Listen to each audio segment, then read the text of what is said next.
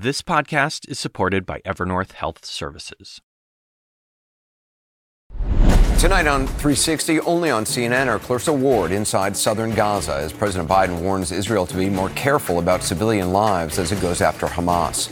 Also tonight, will Rudy Giuliani have to pay $48 million or even more for the harm his election lies did to a mom and daughter who volunteered to count ballots? Plus, with the Iowa caucuses fast approaching, how Republicans there are weighing their choices or in some cases changing them. CNN's John King joins us with the latest in our election series, All Over the Map. Good evening. Thanks for joining us. We begin with a close-up and unfiltered look at life and death in southern Gaza. Our Clarissa Ward and her team are the first from any Western media outlet to go there without an IDF escort. Their reporting airs with National Security Advisor Jake Sullivan in Israel, holding what he described tonight as a, quote, intense and detailed conversation with Prime Minister Netanyahu and his war cabinet. The conversation centering on, among other things, shifting to lower intensity, more surgical strikes, something President Biden underscored today. I want them to be focused on how to save civilian lives, not stop going after Hamas, but be more careful. Defense Secretary Lloyd Austin heads to the region Saturday for more talks with top Israelis and leaders from Qatar and Bahrain, as well as a chance to meet some of the thousands of American troops now on deployment there. Now, in a moment, we'll be joined by CNN military analyst, retired Army four-star General Wesley Clark, to talk about the Biden administration's message for Israel, as well as new reporting, which CNN broke, that nearly half the Israeli munitions dropped on Gaza are of the non-precision variety. First, CNN's Clarissa Ward with her reporting, some of which we should warn you, viewers, is graphic. Clarissa, what did you see? Well, Anderson, we've been trying for weeks and weeks and weeks to get into Gaza. Like everyone, we have relied on the courageous and extraordinary reporting of journalists in Gaza who have been dying in record numbers. On Tuesday, we were finally able to get access into Gaza, into the southern part of the Gaza Strip. This is now where Israel has intensified its military operations. That is exacerbating the humanitarian catastrophe that is playing out there and leading to record numbers of civilian casualties, as we saw for ourselves. You don't have to search for tragedy in Gaza. It finds you on every street, strewn with trash and stagnant water, desolate and foreboding. So we've just crossed the border into southern Gaza. This is the first time we've actually been able to get into Gaza since October 7th, and we are now driving to a field hospital that has been set up by the UAE. Up until now, Israel and Egypt have made access for international journalists next to impossible, and you can see why. Since October 7th, the Israeli military says it has hit Gaza with more than 22,000 strikes. That by far surpasses anything we've seen in modern warfare in terms of intensity and ferocity, and we really, honestly, are just getting a glimpse of it here. Despite Israel's heavy bombardment, there are people out on the streets. A crowd outside a bakery. Where else can they go? Nowhere is safe in Gaza. Used to be a stadium. Arriving at the Emirati Field Hospital, we meet Dr. Abdullah Al-Nakbi. No sooner does our tour begin when Our ambulance. And this is what you hear all the time now? Yes, at least 20 times a day. At least 20 times a day. Maybe more sometimes. But I think we got used to it. One thing none of the doctors here have got used to is the number of children they are treating. The UN estimates that some 2/3 of those killed in this round of the conflict have been women and children.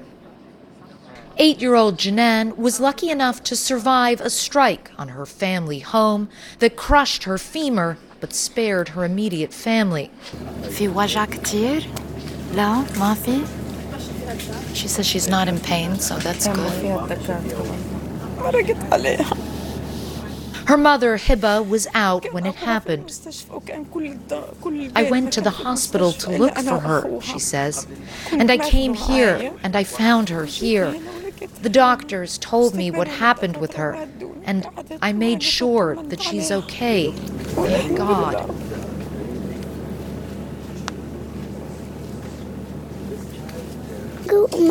They bombed the house in front of us and then our home, Janan tells us. I was sitting next to my grandfather, and my grandfather held me, and my uncle was fine, so he is the one who took us out. Don't cry. But Dr. Ahmed Al-Mazraoui says it is hard not to. I work with old people, like adults, but with children, no. Something touching your heart. Touches your heart and tests your faith in humanity. As we leave Janan, Dr. Al-Nakbi comes back with the news of casualties arriving from the strike just 10 minutes earlier. We just got a stable send right now 2 amputated young male from the bomb. From the Qasaf we just heard, from the bomb we just heard? This is my understanding. Okay. They will arrive to our red areas. A man and a 13-year-old boy are wheeled in, both missing limbs, both in a perilous state.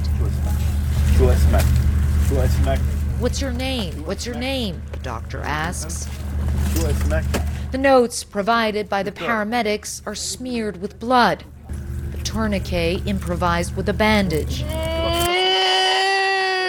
Since the field hospital opened less than 2 weeks ago, it has been inundated with patients. 130 of their 150 beds are already full. So let me understand this. You are now basically the only hospital around that still has some beds? I guess so, yes. Or maybe I'm very sure of that, because they are telling me one of the hospital with a capacity of 200, they are accommodating 1,000 right now. And the next door hospital, I'm not very sure, he said like 50 to 100, it has maybe 400 to 500 patients. So at one occasion he called me, he said, I have 3 patients in each bed, please take any. I told him, send as many as you can. I mean, we've been here 15 minutes, and this is already what we're seeing. And this is, you heard it, you see it. In every bed, another gut punch. Less than 2 years old, Amir still doesn't know that his parents and siblings were killed in the strike that disfigured him. Yesterday, he saw a nurse that looked like his father, his aunt Nahaya tells us. He kept screaming, "Dad, Dad, Dad." Amir is still too young to comprehend the horror all around him. But 20-year-old Lama understands it all too well. 10 weeks ago, she was studying engineering at university and helping to plan her sister's wedding. Today, she is recovering from the amputation of her right leg. Her family followed Israeli military orders and fled from the north to the south. But the house where they were seeking shelter was hit in a strike. The world isn't listening to us, she says. Nobody cares about us. We have been dying for over 60 days, dying from the bombing, and nobody did anything. Words of condemnation delivered in a thin rasp. But does anyone hear them? Like Grozny, Aleppo, and Mariupol, Gaza will go down as one of the great horrors of modern warfare. It's getting dark. Time for us to leave. A privilege the vast majority of Gazans do not have. Our brief glimpse from a window onto hell is ending as a new chapter in this ugly conflict unfolds. And Clarissa, I mean, in terms of their supplies, it seems like that hospital is well stocked. Is that because it's a UAE hospital? That's right. It is definitely not the norm inside Gaza, but it is run by the UAE. The UAE has normalized relations with Israel, and so they have an easier time than most in terms of trying to get those supplies in. They're also very close to the border, but it's tough for them too, Anderson. And we talked to the doctors about the number of patients they have who are in such a serious situation that they really need to be evacuated to Egypt. And every day they're petitioning the Israelis for permission to get them out. Sometimes they're able to do that. Sometimes they have to wait days and days. Sometimes they never get that permission. We talked to them about a 19-year-old boy who lost both of his legs. The doctors say they're not sure he is going to make it, and there's no guarantee as to when or if he will get that much-needed permission to get out of Gaza, Anderson. Clarissa, I mean, you dedicated much of your life to going to conflict zones, and you've been in a lot of really horrific situations. I'm wondering how this, I mean, I don't want to compare one tragedy to another, but what stood out to you here? I mean, it's as horrifying as anything I've seen, Anderson, honestly, because of the extortionately high number of civilian casualties, and particularly children, and because of the fact that these people don't have anywhere they can go. The IDF started bombing the north. They told them to move south. Now they're bombing the south. They told them to move to central Gaza. People can't move around. It's too dangerous. They don't have fuel for their cars. They don't have water. They don't have food. They don't have medicine. And they are literally hermetically sealed into this tiny strip, which is incredibly densely populated, 1.9 million people displaced. 2/3 of the casualties are civilians. That is so striking. And no matter how long you cover conflict for, you never get used to seeing things like this. You never get used to talking to a little boy less than 2 years old who doesn't even know that his parents have been killed, Anderson. It's something that sits with you and stays with you, and you can understand why so many people around the world do feel a sense of despair and a sense of impotence at being unable to put a stop to this. Yeah. Anderson. Well, that little boy, who we're showing right now, played with a little car like every kid everywhere around the planet does, and yet his life is not like any other little kids, most little kids. Clarissa, thank you. For more on what we just saw, as well as the growing American pressure on Israel to shift tactics, we're joined now by CNN military analyst, retired Army General Wesley Clark. General Clark, I want to talk about the Israeli military campaign in a moment. First, just as someone who has seen a lot of war, commanded troops, seen the impact of war on civilians, what do you make of what we are seeing in Gaza? Well, it's certainly a humanitarian tragedy. It's a terrible dilemma for the Israelis. It was brought on by Hamas first, by starting the engagement. These people have been held there because Egypt wouldn't let them leave. Israel wouldn't let them into the Negev somewhere. So they're pinned up in there, and Israel is determined to finish the job against Hamas. Hamas could surrender. This would stop tomorrow. So we have to remember that Hamas is not just a group of terrorists. It's also the government of Gaza, and has been, and it has used its population as a weapon of war to embarrass, intimidate the Israelis, and to put global pressure on the United States and others who are trying to stop this conflict. As we mentioned, CNN is reporting that according to sources who have seen it, a U.S. intelligence assessment says that nearly half of the air-to-ground munitions that Israel has used in Gaza since the October 7th attacks have been unguided or so-called dumb bombs, not precision weapons.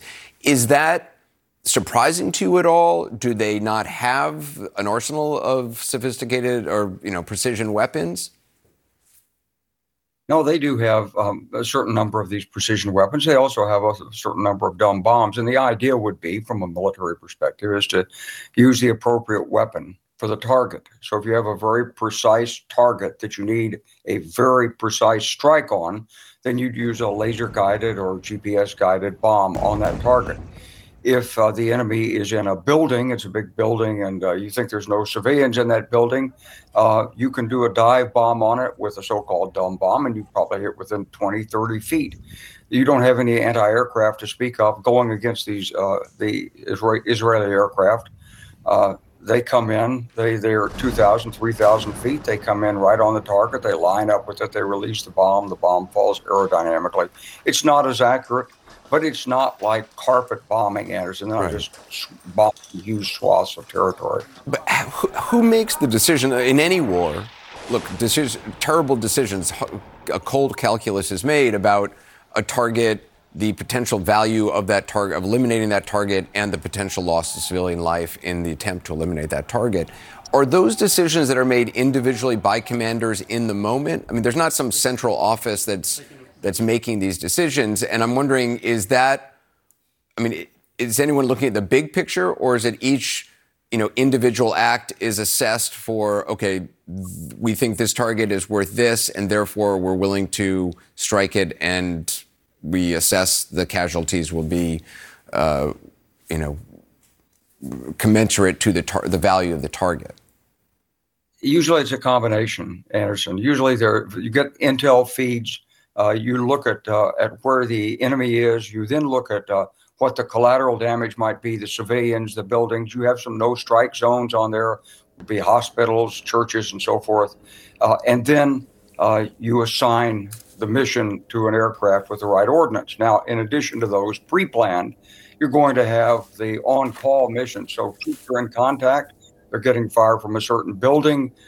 Can you identify? Do you have a laser designator? Can you put it on the building? Or do you give its grid coordinates and the pilot's overhead? And maybe he has the right weapon. Maybe he doesn't have quite the right weapon, but there's a certain urgency to it. He rolls in on the target anyway. It's a combination of these things. But I just can't imagine, Anderson, that the Israelis aren't doing everything that they can do commensurate with their interpretation of their mission to reduce these civilian casualties. They're getting so much pressure from all over the world, plus from the United States. I'm sure they're doing what they can, but they've said they're going to eliminate Hamas. A senior U.S. official told CNN that the Hamas leader in Gaza, Yahya Sinwar's, quote, days are numbered, and that since Americans were killed in the October 7th attack, Sinwar had U.S. blood on his hands. What does that say to you about the level of cooperation between Israel and the United States to find and eliminate Hamas's leadership? I think there's a lot of intelligence sharing in there. As always, there are probably some elements of intelligence that aren't shared between nations, but generally the cooperation seems really good.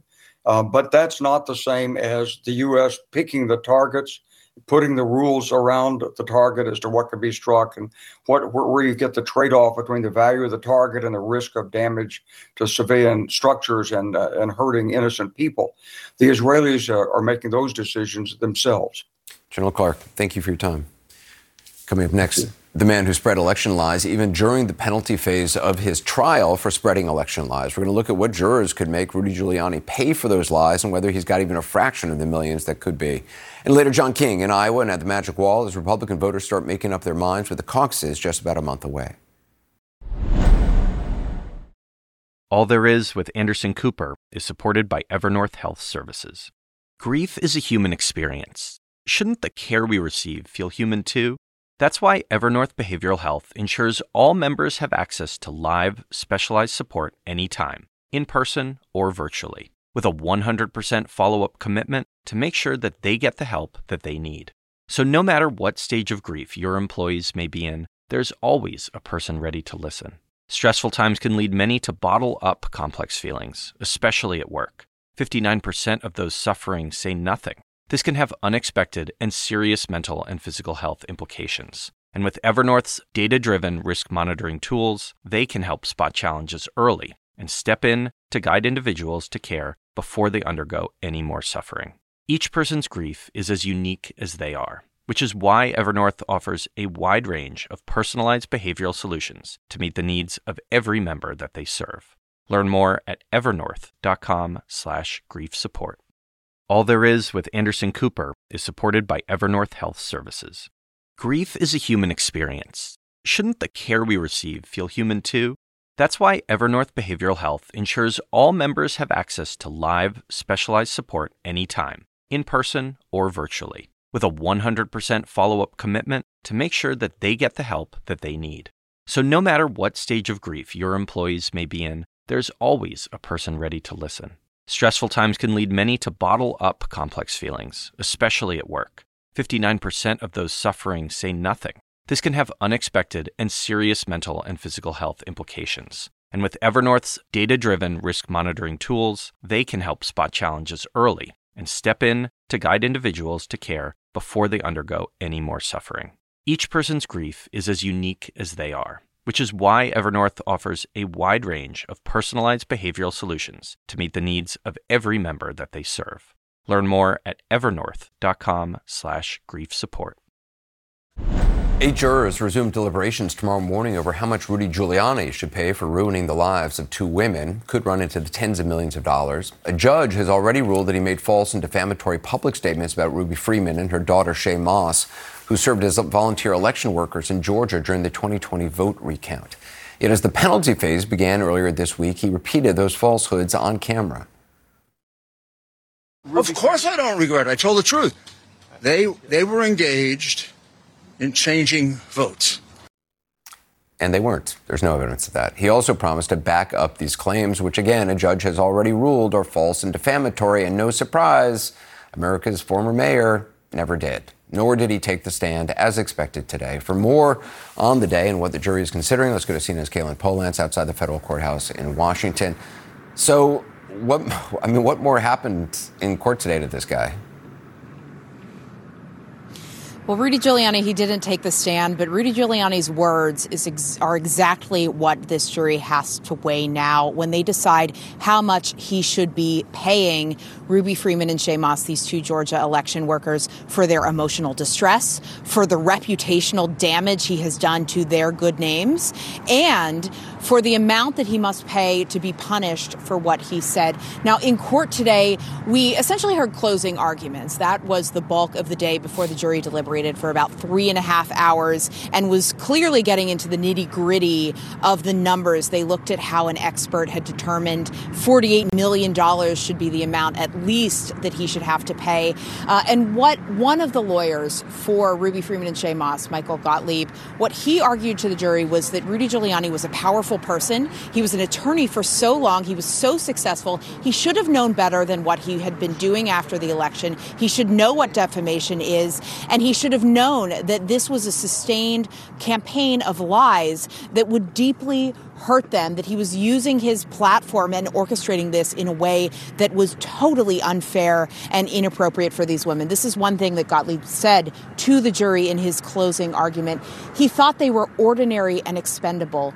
He didn't see them as human beings. It's dangerous for them to be Ruby Freeman or Shay Moss because of Giuliani and his co-conspirators. And Anderson, I should add, those co-conspirators in this case are the Trump campaign, Trump lawyers, and Donald Trump himself. So Giuliani chose not to testify today, which is probably the only smart move he's made in several years. But Ruby Freeman and Shay Moss did testify earlier in the trial. Can you just remind people what they said? Because, again, these were volunteers. They were. Well, Ruby Freeman was a volunteer and Shay Moss was a paid Georgia election worker who took quite a lot of pride in doing that job, and that's what she told the jury. But they both took the stand over the course of this week as the jury listened to them. And not only did they speak about what they did after the 2020 election and how their names have been ruined, how they fear for their lives, how they are afraid to introduce themselves to others. They also, when each were on the stand, there were voicemails, chilling voicemails, racist voicemails, and text messages read and played for them.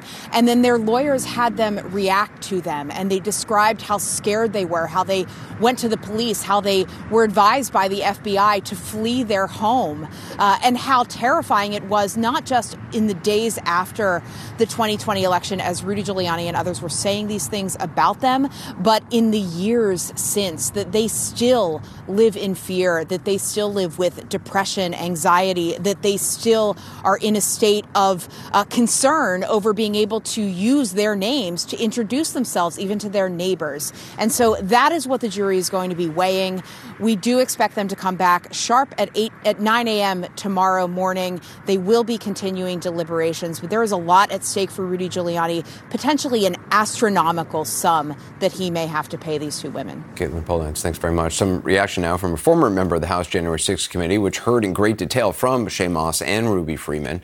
CNN senior political commentator and former Illinois Republican Congressman Adam Kinzinger joins us. I mean, what does it say to you that Rudy Giuliani, did not end up testifying before this case went to the jury, which makes sense from a legal standpoint, even though he and his attorney previously said he would? Well, I mean, look, this is what Rudy Giuliani does. This is what, frankly, Donald Trump does, and this is what others in the Trump camp do, which is they say they have evidence. I mean, Rudy Giuliani is like, what is your evidence? He's like, stay tuned. Man. Okay, how many times have we been told to stay tuned? And what happens is the people hear that, they believe that Rudy now has evidence, and then they don't see the follow-up about him not testifying and him not saying anything. I think it goes to show, obviously, he's a pathological liar, or he's insane. And I'm not quite sure he's insane. I just think it's important to note at this moment, because I was thinking about this in the lead up here, is like how far this guy has fallen. I mean, it's incredible. I think any other day, I think when he will die someday, like they would have named every elementary school in every town Rudy Giuliani Elementary, and he threw that all away. It's sad. I just, again, want to play the clip of Giuliani outside the court Monday attacking, again, Ruby Freeman and Shaye Moss, even though his lawyer acknowledged in court that they had suffered harm. Let's play this. But everything I said about them is true. Do you regret what you did to Ruby? Of course I don't regret. I told the truth. They were engaged in changing votes. There's no proof of that. Oh, you're damn right there is. Stay tuned. I mean, it's just, I would say it's embarrassing, but he has no shame, so it's certainly not embarrassing for him. No, shamelessness is a superpower. It's one for him. That was the whole stay tuned at the end. They're like, there's no, well, stay tuned. I'll give you that. How many times has the My Pillow guy, has Rudy Giuliani, has Donald Trump said there's evidence, stay tuned, it's coming, we're on the edge of it. It's just a liar. And the other thing that's sad, and this is Rudy and others, is how they consistently punch down. You pick two innocent women that probably got paid almost nothing to count votes that day. And you pick them. Why? Well, let's be honest, because they're black. And that's when Rudy Giuliani was talking about they passed this thumb drive like it was a vial of crack or whatever he said. Well, that's an interesting thing to say. And as she mentioned, I think it was Shaye that had said, like, they were passing ginger mints to each other. But what they do is this is a fascist way, frankly, of intimidating political opponents. Are you going to go? Who's going to want to go work counting votes in the future if you think you could get called out like this? And this is what we have to be aware of. This is an attempt to scare people, and Rudy Giuliani should pay a huge sum. I mean, I remember their testimony before the January 6th committee, which you were on, and I want to play a bit of Ms. Moss's testimony in which she describes the impact that these lies have had on her life. This turned my life upside down. I no longer give out my business card. I don't transfer calls. I don't want anyone knowing my name. I don't want to go anywhere with my mom because she might yell my name out over the grocery aisle or something. I don't go to the grocery store at all. I haven't been anywhere at all. And yet, people hear that, and plenty of people continue to believe the lies about the 2020 election being stolen. I mean, it's at some point people have to look in their heart and determine what kind of a human being do you want to be in. I can't answer that for you, but if you want to be the kind of human being that thinks it's funny or it's okay that two innocent women feel like they can't go to the grocery store, and I understand that feeling. You know, I chose what I did on January 6th. I knew some of the impacts that were going to come. They didn't do anything but decide to serve their community. And their names are probably better recognized than mine, and almost as recognized as yours, Anderson. And they didn't ask for that. They just wanted to serve their country, and they have to live with this the rest of their life. And look, most Americans probably when they see them will thank them, will call them heroic, as they are. But there is a certain number of Americans out there that have been convinced, that truly believe they are part of this satanic plot to overthrow God's chosen one, Donald Trump. I mean, it's just such a twisted logic. It's sad. And as Americans, we have to think about what kind of humans and what kind of country we want to be. Yeah. And again, I mean, your point about him, he's going to, one day be found in some hotel room somewhere, dead on a floor, by the housekeeper who comes in to do room service, and there'll be a bottle of bourbon somewhere in the room, and the obituaries are going to be brutal. I mean, this is this man's legacy. Yeah. Yeah, I think everybody, no matter who you are, you think about what is my legacy going to be? How am I going to be remembered? I'm only 45 and I think about those things. But like, he could have gone from America's mayor, this hero. I mean, he still can redeem himself if he comes out and tells the truth. But he has turned into a joke. And it's sad to see. And there's so many people in Donald Trump's orbit that have done the same thing. Yeah, Adam Kinzinger, thanks so much. Just to be clear on exactly what Giuliani falsely said Shay Moss and Ruby Friedman were passing around, it was, quote, passing around USB ports like they were vials of heroin or cocaine. Next, John King is back with a new all-over-the-map report. With less than 5 weeks until the Iowa caucuses, he went back there to talk again with Republican voters he met earlier this year. Most supported former President Trump when John spoke with them last time. The question now, has that changed? Answers ahead. Grief is a human experience, and the care we receive should be too. Evernorth Behavioral Health ensures all members have access to live, specialized support in person or virtually with a 100% follow-up commitment to make sure they get the help they need. There's always a person there, guiding your employees using data-driven risk monitoring tools so bottled-up feelings don't turn into further suffering. With Evernorth's wide range of behavioral solutions, care can be personalized, simple, and more accessible. Learn more at evernorth.com/grief support. I'm Ina Garten. Welcome to Be My Guest, the podcast. One of the best gifts you can give friends is spending time together. But what's even better than that? Cooking with them. On Be My Guest, the podcast, new friends and old stop by my barn for some conversation and great cooking. We talk about food, life, and everything in between.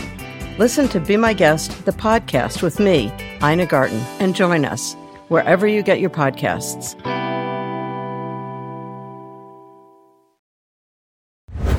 Tonight, we have a new installment of 360 series All Over the Map with John King. With the Iowa caucuses about a month away, he went back to the state to revisit with Republican voters that he spoke with months ago. Support for the former president obviously strong in the state. In the latest NBC News Des Moines Register Mediacom Iowa poll, he's at 51%. Governor Ron DeSantis at 19%. Nikki Haley at 16%. DeSantis has gained 3 points since October. Haley is unchanged. Given that, do the voters that John spoke with still support the former president? John, what did you find out? Anderson, the president's support is strong. You see it, you feel it, you hear it. He's above 50% in that Iowa poll, the latest one, which is significant. First time he's been above 50%. But about half of the party still would prefer someone other than Trump. And this is anecdotal reporting. It's not data. It's not science. But in the voter group we've been following for 5 months now, we do notice, I would say, a shift toward Haley among Republican women. Now, can she build on it? They know they have 32 days to try to pull off a surprise.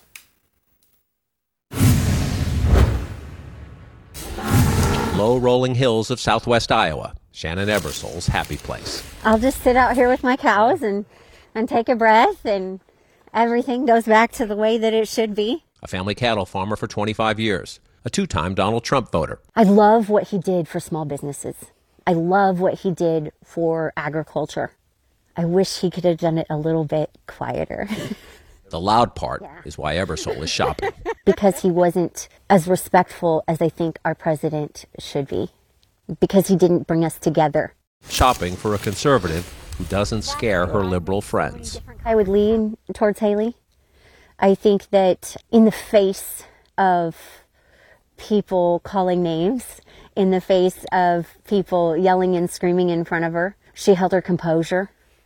I think that she has the demeanor and the life experience that is more connected to actual Americans. Trump's support is deep here, especially in rural counties like Ringgold. But if there is to be an Iowa surprise, Republican women will power it. This is Priscilla Forsyth making Christmas crafts with friends in Sioux City. 5 months ago, when we first spoke, she was leading Vivek Ramaswamy. I really got the feeling he's brilliant. He's got energy. He's young. Now she urges friends to vote Haley. Usually, to me, the debates don't make a big difference, but they kind of did this time. Forsyth caucused for Trump when he won Sioux City back in 2016. Now she sees something else taking shape. I think they're underestimating the people who don't want the chaos anymore. There's a lot of that in the Des Moines suburbs. We want to turn a chapter. We want to go to something new. Betsy Sarcone hopes Iowa uses its first-in-the-nation vote to elevate one strong Trump alternative. This is what she told us back in August. I do find I am pulled towards DeSantis. And this is now. I am likely a Nikki Haley caucuser. Sarkone says her brother and parents are also leaning Haley, but she's not final just yet. If people were going to consolidate, I would go with DeSantis. That's not what I'm seeing so far. These suburbs out here, you're likely going to see a lot of, it's going to be DeSantis-Haley. But if it's DeSantis-Haley, Trump wins, doesn't he? He does. I mean, that's the question, right? How do you get people to consolidate? Jocelyn Taylor is another mom and entrepreneur who hopes the suburbs send a message. I see Nikki Haley helping us identify back with what our culture is, what our vision is, and what our mission is as a united states, not a divided states. But as Taylor tries to recruit friends, there's a lesson about Trump's resilience. And they say, oh, I really like Nikki Haley, or I really like Ron DeSantis. But when it comes down to the voting in the primary, I'll probably just vote for Trump because he's going to get it anyways. And that just really frustrated me. The influence of the louder voices is having an impact on people. This is Chris Mudd's big change. Midwest Solar is growing and needed a new office. Same candidate, though. Same confidence. You know, you got to have thick skin to be for Trump today. And so I think those people that say they're for him are going to show up. When you hear DeSantis say, you know, we got to stop losing, or Haley say, no drama, no chaos, time for a new generation of leadership, you say? There are 30, 35, 40 points behind Trump. I would say that they're the chaos and that they should stand down and support Trump. Mudd doesn't care about polls showing Haley runs stronger against President Biden. Doesn't care. Trump could be both the Republican nominee and a convicted felon by summer. I think Trump has been pushed into a corner. I think he's got lots of targets on him. And I think he's doing a great job of deflecting every one of them. Doesn't see January 6th as disqualifying. To the contrary. You know, why didn't Nancy Pelosi have the National Guard there? It's a separate question, though, isn't it? No, that's it's not. a legitimate It's a legitimate question. But just because there weren't enough cops there, does that give people the right to blow through those barricades, to beat those, in some cases, beat those officers? No, it doesn't. But the people that were there were negligent from stopping it from happening. They wanted it to happen because they wanted Trump to not be eligible to run again. I think it was set up to end Trump. There is zero evidence to support that. And it is talk like that that is a big reason Shannon Ebersole says enough. Inflammatory acts did not happen by President Trump, but he inflamed a lot of people to do a lot of crazy things that I don't think that's really who we are. The cows are still here because the freeze is late, but they will soon have to move. And Ebersole knows that means time is running short for Republicans like her who hope Iowa sends a message. It is time to move on. So, John, what should people look for in the caucuses? Who votes and where they vote, Anderson. The who part is important. I just want to show you the Iowa caucus electorate in 2016. Remember, Ted Cruz won Iowa in 2016. Donald Trump won New Hampshire, and the rest is history. But Donald Trump came in second in Iowa. Essentially, that's where he proved he had appeal among Republican voters. This was the electorate then. More than half the electorate was men in 2016. If more than half of the electorate on January 15th is men, Donald Trump is likely to win and win big. You have to see what's the composition of the electorate. Haley's only chance is women, is if women finally decide that, and you hear it when you're on the ground there, they don't like the toxic tone. They want to move on. Even some who voted for Trump twice and say they would probably vote for him against Biden in November. They just want to move on. So that's the who. And then it's the where. If you just look since 2016, this is the 2020 election map. Trump won Iowa quite easily. But since 2016, there's been massive growth here, especially in Des Moines and the suburbs around it. Now, they're not all Republicans, but when you're there, I've been doing this. This is my 10th presidential campaign. When I go there now, it is a very different place from when you went there even 4 or 8, but it's particularly when you went there 30 years ago. That's the fastest growing part of the population. And we know from 2018 and 2020, the suburbs are Trump's kryptonite. Do enough people turn out in the suburbs, or do Republicans come out to vote against Donald Trump? And it's interesting, again, this is anecdotal reporting, but that farm was down here, a tiny county. Priscilla Forsyth is out here, a Republican county. Is there a movement? Is it enough? Or is it just, Haley does better, but not good enough? That farm, the cattle ranch, was beautiful. It's gorgeous. It is gorgeous land down there. Yeah, John King, thank you. And thanks to everybody participating in that. Just ahead, the impact the war between Israel and Hamas is having here in the U.S. There's been an alarming increase, as you know, of recent anti-Semitic incidents across the nation. CNN's Omar Jimenez has been tracking them, has details next. Disturbing details emerged today about a 13-year-old Ohio boy who authorities say had a, quote, detailed plan, unquote, for a mass shooting at a synagogue in Canton, Ohio. When authorities learned of it, the FBI questioned him at his home, and he's since been charged with misdemeanor counts of inducing panic and disorderly conduct. It's only one in a string of recent anti-Semitic incidents stretching from California to North Carolina. Omar Jimenez has details. Baruch atah Adonai. The week of Hanukkah is supposed to be a time of joy, but for many Jewish Americans, some of that joy has been replaced with fear. In Greensboro, North Carolina, a man was arrested for vandalizing a Holocaust monument. It was defaced with graffiti that included a swastika inside of the Star of David at the base of the monument, according to the local nonprofit that built the monument. In Oakland, California, the city's largest menorah was destroyed, and pieces of it were thrown into a nearby lake, according to images and video from the Jewish Community Relations Council of the Bay Area. The words Free Palestine were also sprayed in Arabic around the edges of the amphitheater, near where the menorah had been standing. I don't know why anyone would do this. I know that it's toxic. The air is toxic these days. And it shouldn't be that way. In Ohio, a 13-year-old is facing criminal charges after allegedly crafting a detailed plan for a mass shooting at a synagogue, even weeks before Hamas's October 7th attack on Israel. In the Los Angeles area, 2 men were charged Tuesday with hate crimes, one in connection with an alleged December 9th attack on a man wearing a yarmulke, and another in a separate late November incident for allegedly spraying swastikas on a number of buildings, including a temple and a church. Earlier this week at Yale University in New Haven, Connecticut, someone placed a Palestinian flag on a campus menorah. Enough is enough. In the little more than 2 months since the October 7th attacks and ensuing war, there have been more than 2,000 anti-Semitic incidents documented in the U.S. That's a 337% increase compared to the same period last year, according to the Anti-Defamation League. And, the ADL has called it part of a pattern that they saw start with October 7th and a pattern they say they haven't seen any signs of diminishing at this point. But I also want to point out, this isn't happening in a vacuum. The Council on American Islamic Relations has also reported what they say is an unprecedented rise in the amount of anti-Arab and Islamophobic incidents that they've been following as well. And it's something Attorney General Merrick Garland has said is on law enforcement's radar, but clearly something to monitor moving forward. Omar Jimenez, appreciate it. Thank you. Up next, what officials say were thwarted terror plots in Europe and who was behind it.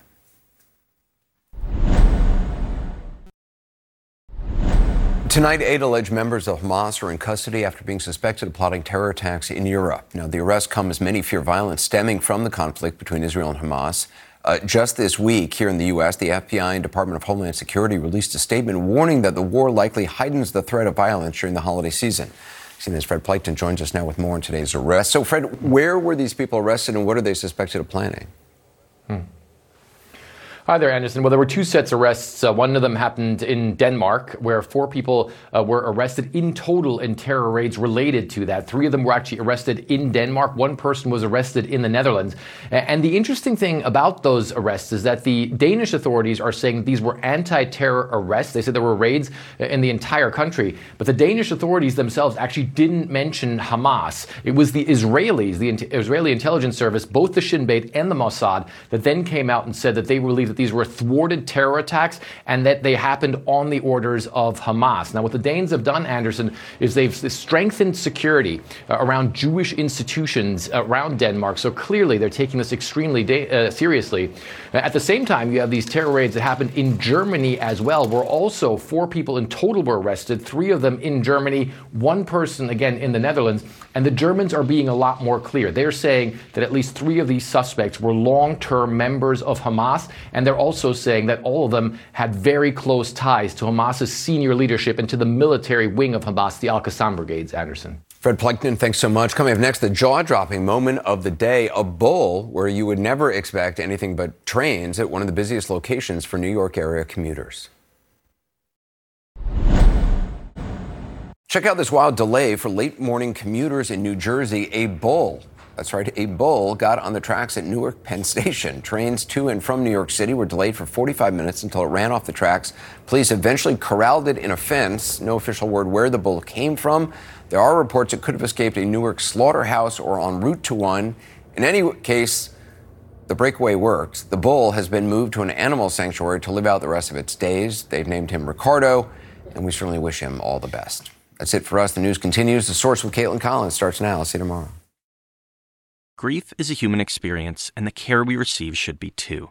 Evernorth Behavioral Health ensures all members have access to live, specialized support in person or virtually with a 100% follow-up commitment to make sure they get the help they need.